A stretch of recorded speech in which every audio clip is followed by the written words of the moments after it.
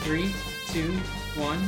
Hello and welcome to There Will Be Bugs, an insect podcast created to enlighten listeners about the surprising world of entomology. I'm one of your hosts, Ben. And I'm your other host, Zilla.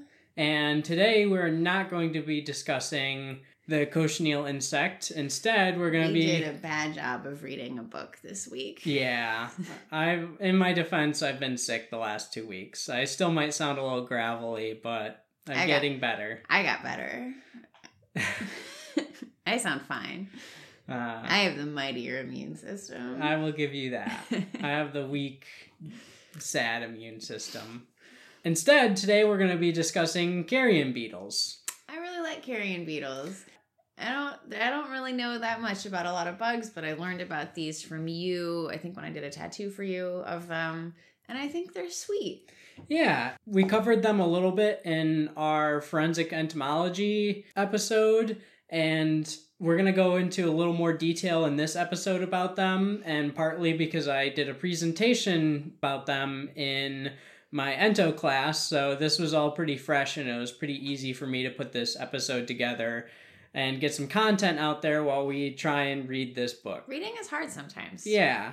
In our defense, we're kind of... at least I'm, taking notes as I go, so I can't just, throw it on my audiobook because I'm listening to an audiobook version of it, but I can't, do that at work because I'm also trying to take notes about it, so I kind of have to just sit there and listen to it. Right.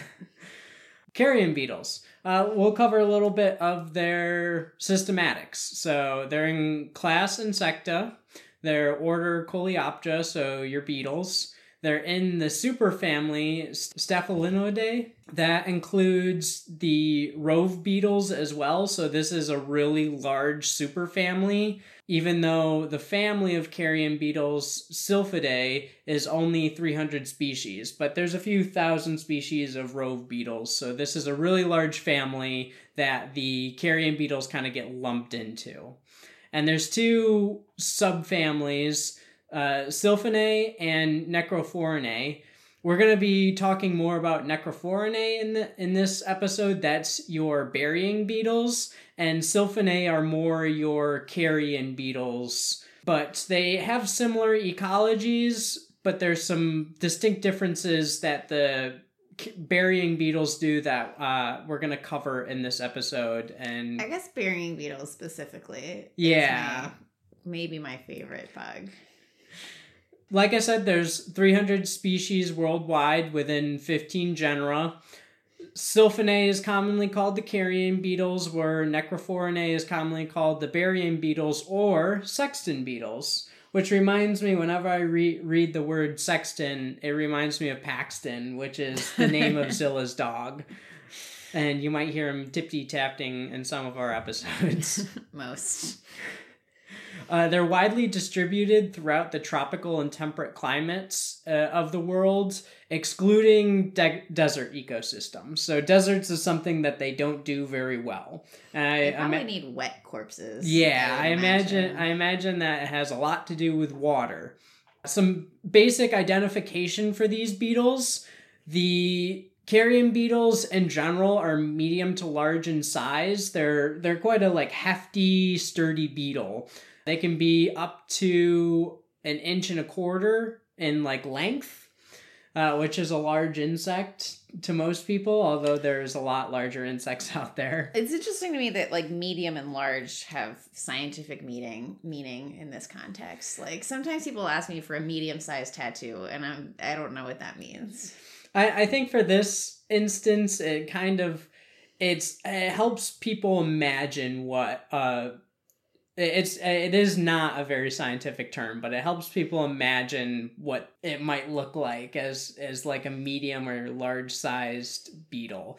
These beetles have large tibial spurs, so on their legs there's a section of the leg that's the tibia. It's right above the tarses, which are the feet of the insect, and then there's the tibia. It mimics human anatomy.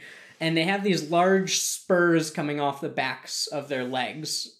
They also have relatively soft elytra. So elytra are what all beetles have. That's the forewing is modified into this coating, And so when you see a beetle at rest, they usually, like their wings are tucked underneath these elytra, so it just kind of looks like a shell.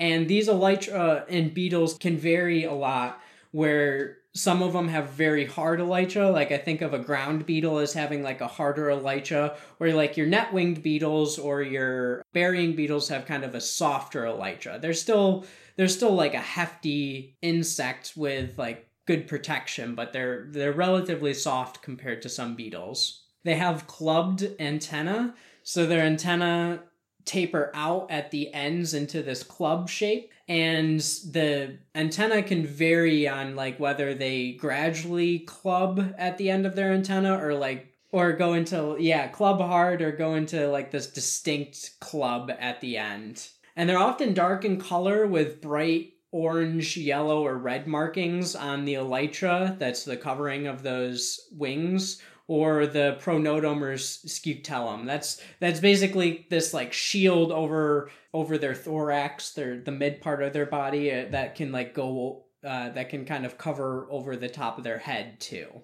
So getting into the ecology of sexton beetles, both of these subfamilies, both the carrion beetles and the sexton beetles, are important decomposers of carrion, which means they're necrophagous, meaning they eat dead flesh. However, there's a lot of species... Oh, God, I guess you have to make that distinction because there are plenty of bugs that eat live fish, flesh. Yeah, so live flesh would be like a predator. Lay their eggs in there, too, and, like, get eaten from... Yeah, so there's a lot of... I was about to make a why would you eat dead flesh joke, but I get it now. There's a lot of different classifications of what insects eat, and necrophagous is one. However, not all species within this family of Sylphidae are necrophagous. So there's a lot of them that are just outright predators, so they eat other insects. There's some that are phytophagous, so they eat plant material. And there's some that are fungivores, and so they eat fungus. The sexton beetle is a highly studied subfamily throughout history. There's been over 150 behavioral studies in the last 25 years. And a lot of this has to do with them as parents. Yeah, they're interesting. They're interesting. So neither of us can bear a child or have children, but do you wanna go through a scenario where you picture yourself as a sexton beetle parent? Sure. So here you are. It's very romantic. The most romantic of all of the bugs. So here you are. You're a sexton beetle parent. You're wandering around in the woods at night, and you smell something with your antenna. A dead something? You smell a dead something with your antenna. You pick up on the chemicals that a carcass might emit when it dies, and you head towards it. And I say at night because these beetles are usually most active at night. They're usually nocturnal and do their scavenging at night. So you start heading towards this carcass, and you're not the only one to find this carcass. Are there other bugs, or am I fighting off, like, I don't know, worms? In this instance, there's other sexton beetles find this carcass. So a dead mouse is hot real estate for sexton beetles. And if there's a lot of you in an area, you can get multiple species and multiple individuals of those species at the carcass. So do they live communally on the carcass then, or do they, like, fight each other for it? At this point, you start fighting for dominance for the carcass. Okay. It's interesting because... At this point, if it was me, I would just die.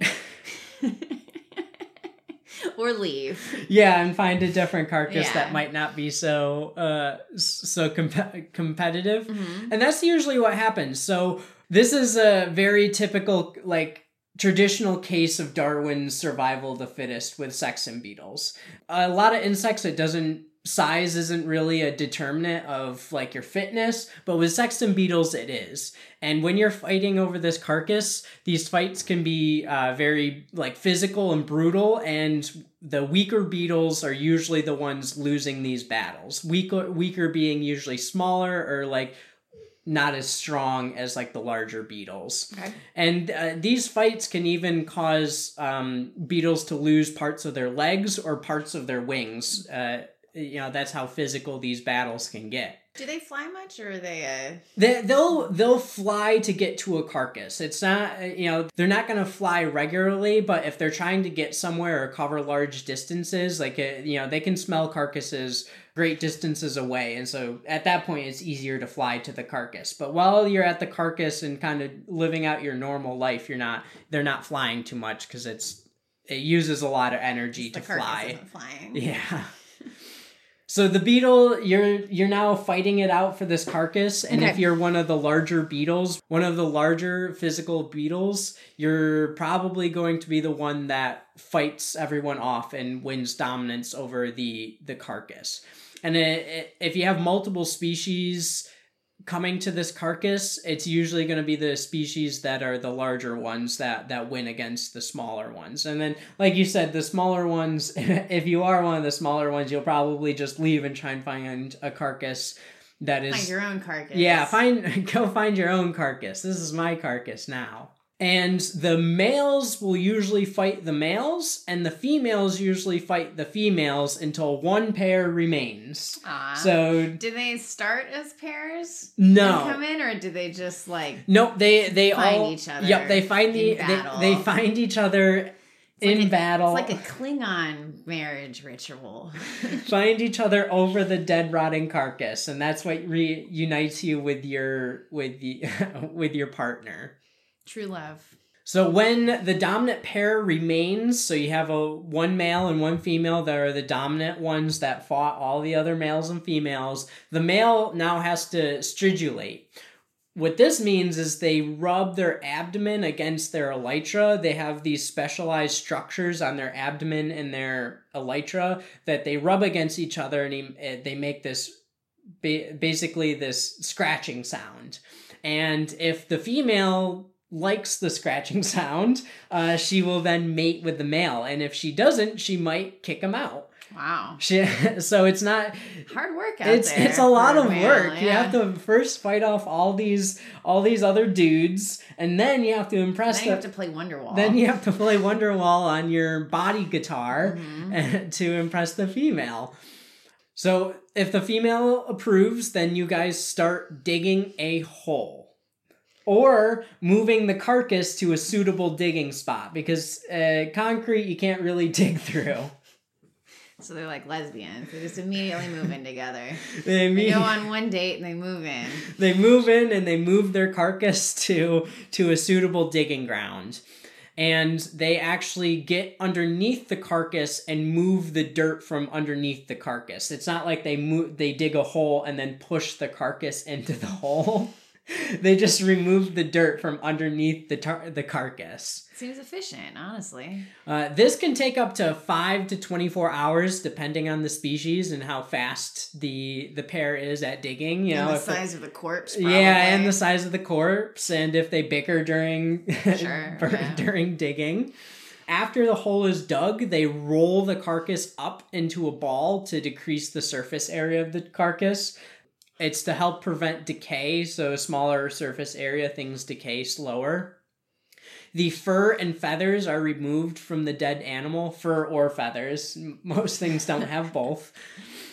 Then the beetles secrete oral and anal substances all over the carcass. So they vomit and poop on the carcass, and their secretions have these antimicrobial properties in them to further help prevent the decay of the organism. So they like embalm the organism. They basically, they embalm the organism, so they could be running for coroner next election day, burying beetle for coroner.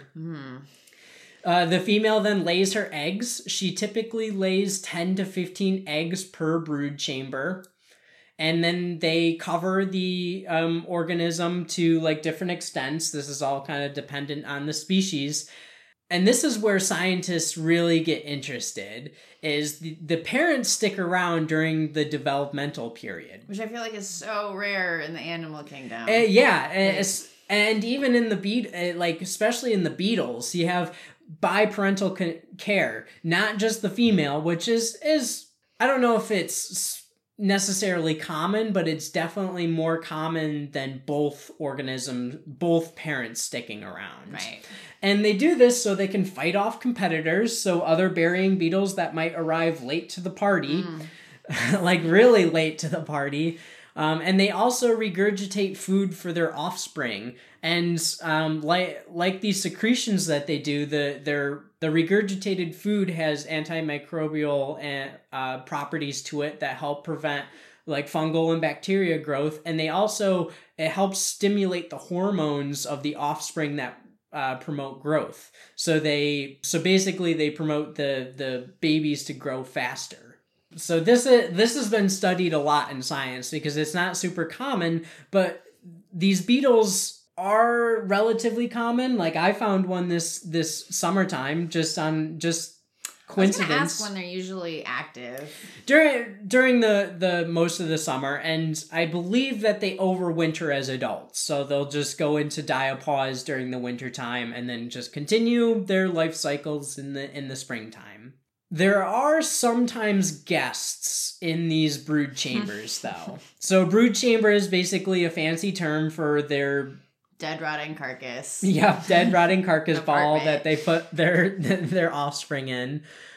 So in the forensic entomology episode, I mentioned that some burying beetles there's been multiple pairs observed burying a carcass.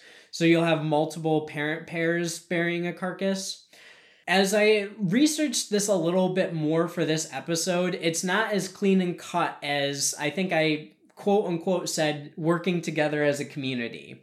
This usually happens because the carcass in this instance is really big and one pair simply can't move it on their own. And so they have no choice but to have others basically help dig. Kind of do it together. Yeah. So that they can all eat instead of nobody eating. Yeah, it's not by choice, but they also recognize that carcasses are kind of a valuable resource, and if it's to choose between having no one laying eggs and being able to lay your eggs and maybe competing with the other parent's larva, then it's probably better to just allow other parents to help out and compete with their larva later. But also, in instances where males arrive before the female, they will just start burying a carcass before the female gets there, so they're kind of ready when the female gets there, so the bed's nice and made. And then they can all fight. Yeah, and then they can fight when she actually gets there. Wow. So the carcass might be all ready, and the female then just arrives, and then the males fight it out, and then she mates with the male that wins this battle. And so that's why you might have some instances of multiple burying beetles basically working together to build this carcass. So it makes sense that the burying beetles don't really want to work together and that they do it more out of like necessity, because the parents can be pretty hardcore sometimes.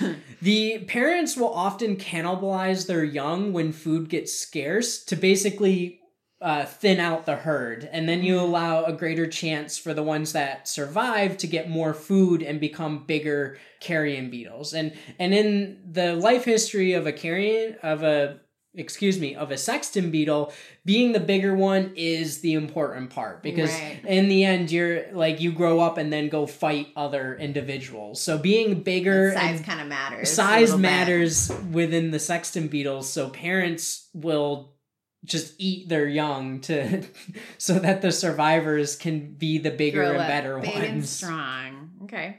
Some other visitors of the brood chamber are nematodes. And scientists have discovered that these nematodes are often hitching rides on the sexton beetles. And there's a lot of research that's lacking on the effects of these nematodes on the nest, but they've observed that these nematodes will hitch rides on the adults, and when the adults make a nest, the nematodes will basically drop off. They'll eat the carrion in the nest and develop, and then when the brood develop into adults, they'll jump back on the offspring and then hitch rides to new nests. Nematodes, just little tiny bugs. So nematodes are their own phylum. So arthropod is the phylum for insects, but that contains a lot of other groups of organisms. Nematodes are a really large classification for a lot of organisms in their own phylum. So they look like worms, but they're not even closely related to worms, except for the fact that they develop that they don't have a vertebrae. They're invertebrates. And these nematodes, like I said before, it's unsure if this is like a positive or negative relationship for the beetles. How they are eating the food for the beetles, but it's unclear to like the extent of how much they're eating and how much this affects the beetles. So it's a really understudied. Compared to our other group, there's often mites that are hitchhikers of burying beetles as well. And I noticed this when I found the burying beetle, quote unquote, the burying beetle that I collected. It had a lot of mites on it. And these mites, again, are hitchhike on adult burying beetles, and they drop off when the burying beetle makes a brood chamber. And the mites will eat the eggs of flies that might lay their offspring in brood chambers, but they often will eat the eggs of the beetles too. So this is kind of a complex relationship with the mites, where the mites are often, their whole life cycle might depend on living with these beetles. There's a lot of species of mites that are very specific to burying beetles and might be specific to a certain species of burying beetle, and their whole life history depends on these beetles. And so they are putting some pressure on the beetles, but they've co-evolved over such a long period of time that the beetles have adapted to be able to tolerate these mites. Well, and the beetles are eating their own eggs anyway, so... Yeah, so the mites probably like, well, why do you care if I eat some eggs? And they are also helping with the flies too. So it is generally a positive relationship for both organisms. Now that we've kind of gone over the cool life history, I want to mention, of the sexton beetles, I'm going to mention a specific species of sexton beetle that you actually tattooed on my chest. And I'm going to talk about the American burying beetle. The Latin name is Necrophorus americanus. They are a federally endangered species, and they were listed in 1989. I want to mention, this is a little side tangent that I think about a lot. Insects are grossly underrepresented on the Endangered Species Act.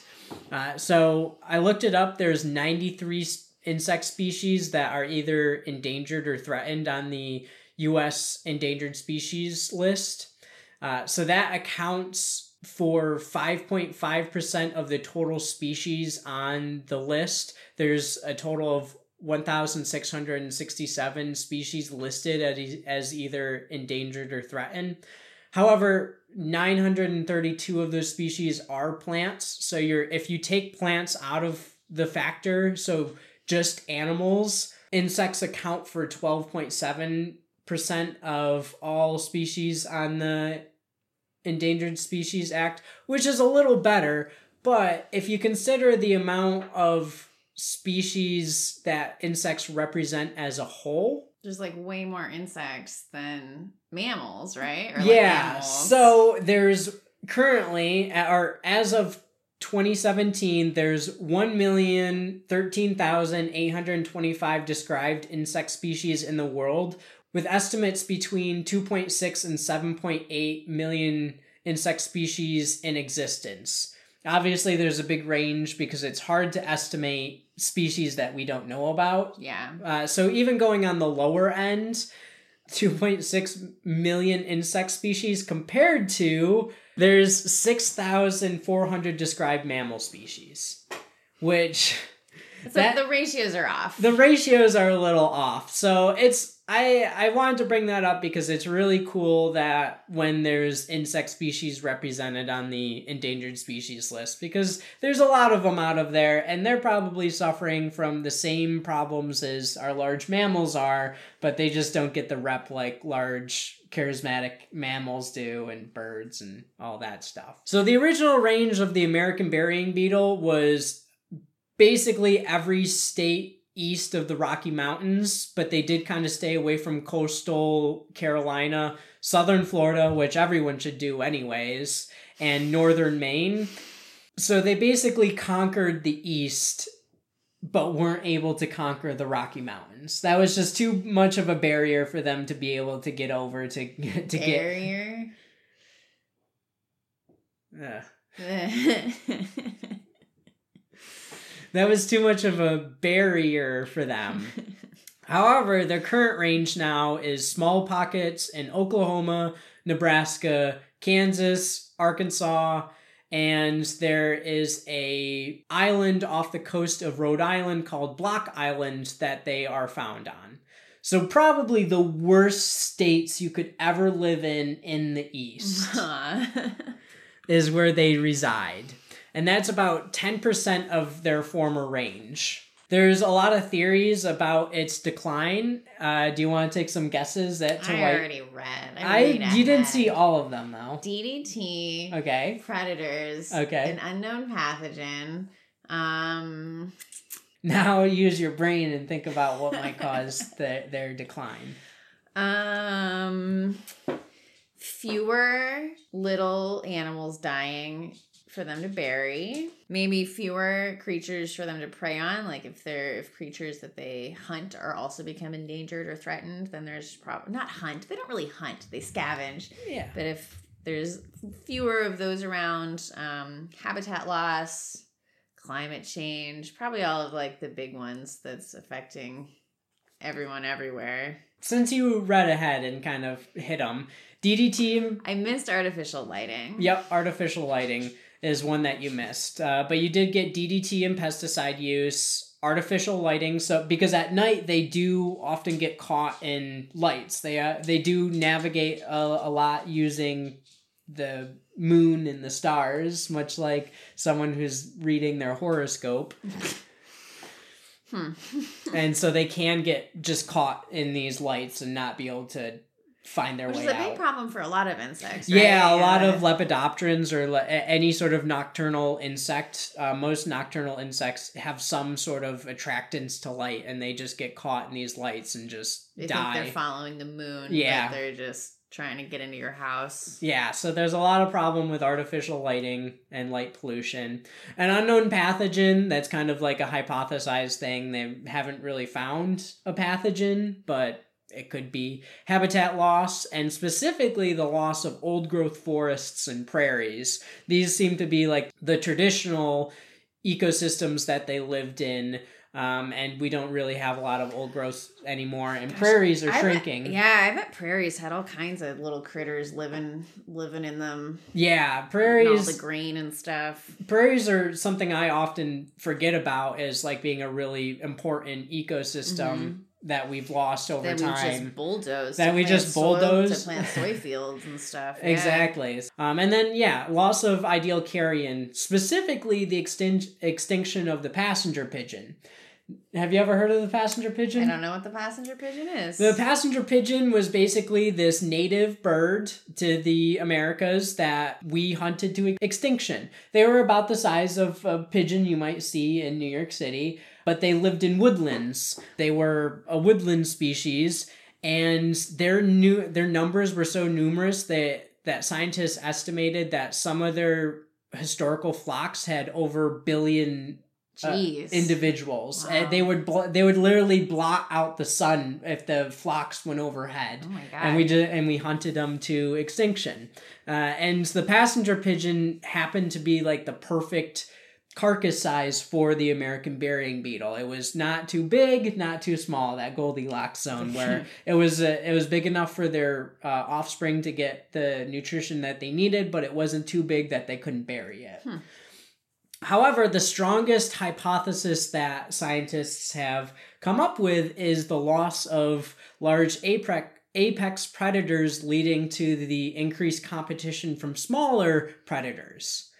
And it might sound a little weird. A little upside down, but... So as we lost large predators like the gray wolf and the mountain lion, there was actually a boom of smaller predators like the American crow, the red and gray fox, the striped skunk, the raccoon, the Norway rat, and the feral cat.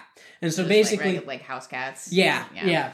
And so basically these large apex predators kept the numbers of these smaller predators lower. And like, because they would... things that were even farther down the food chain also had like a little bit more chance to...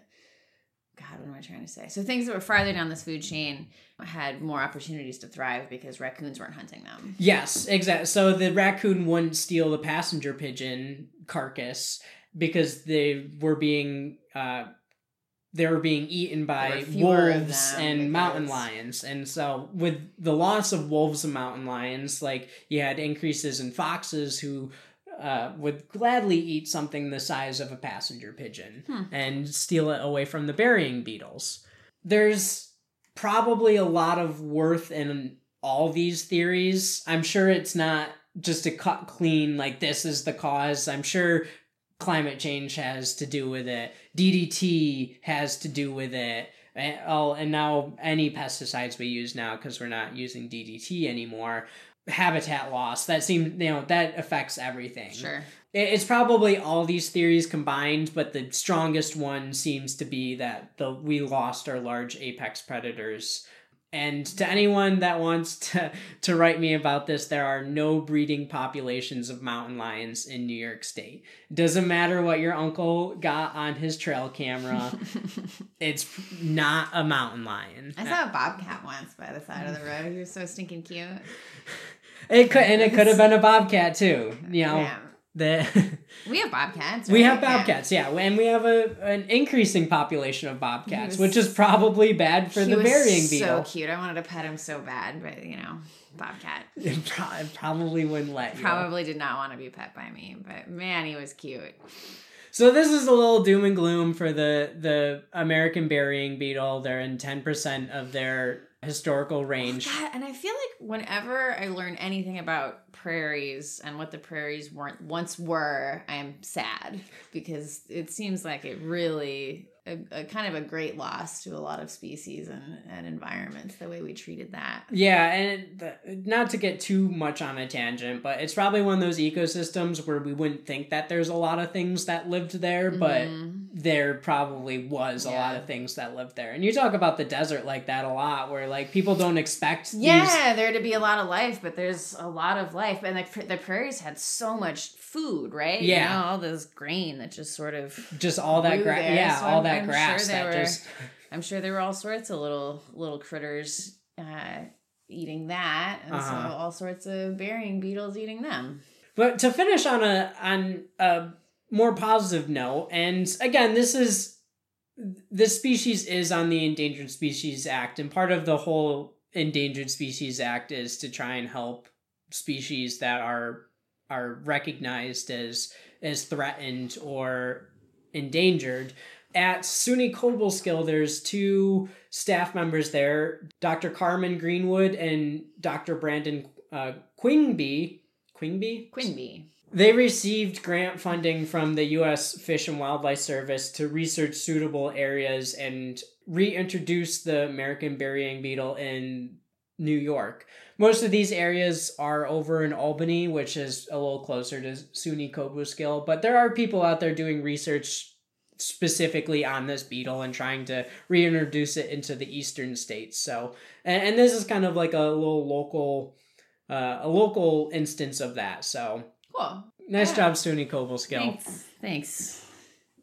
Yeah, I still really like burying beetles. They've got a great story. The story of their life cycle is, I don't know, kind of charming. It's got it all. It's got romance and conflict and child rearing and kind of a gross ooky aspect. It's just a great story.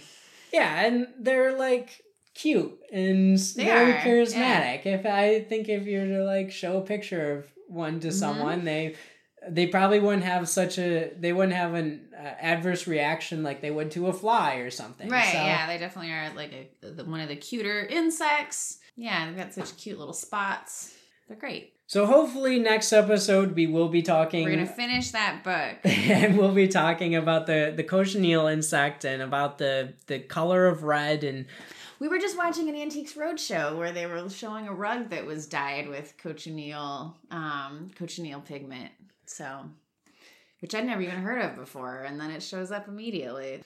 That concludes our episode for today. If you have enjoyed our podcast, please leave us a review and share it with your friends. We don't pay to advertise our podcast, so telling your friends and sharing it with your family gets the word out there, and it's greatly appreciated. If you have any questions or suggestions for future episodes, feel free to contact me. I'm at bdkn223@uky.edu. Thank you for listening, and remember to stay spineless.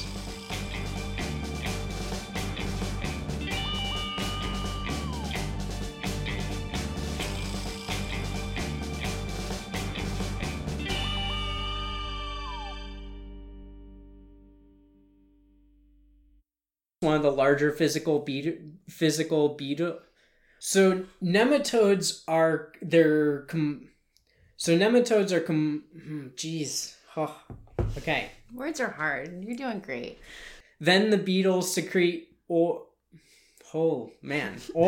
Having a hard time with that word.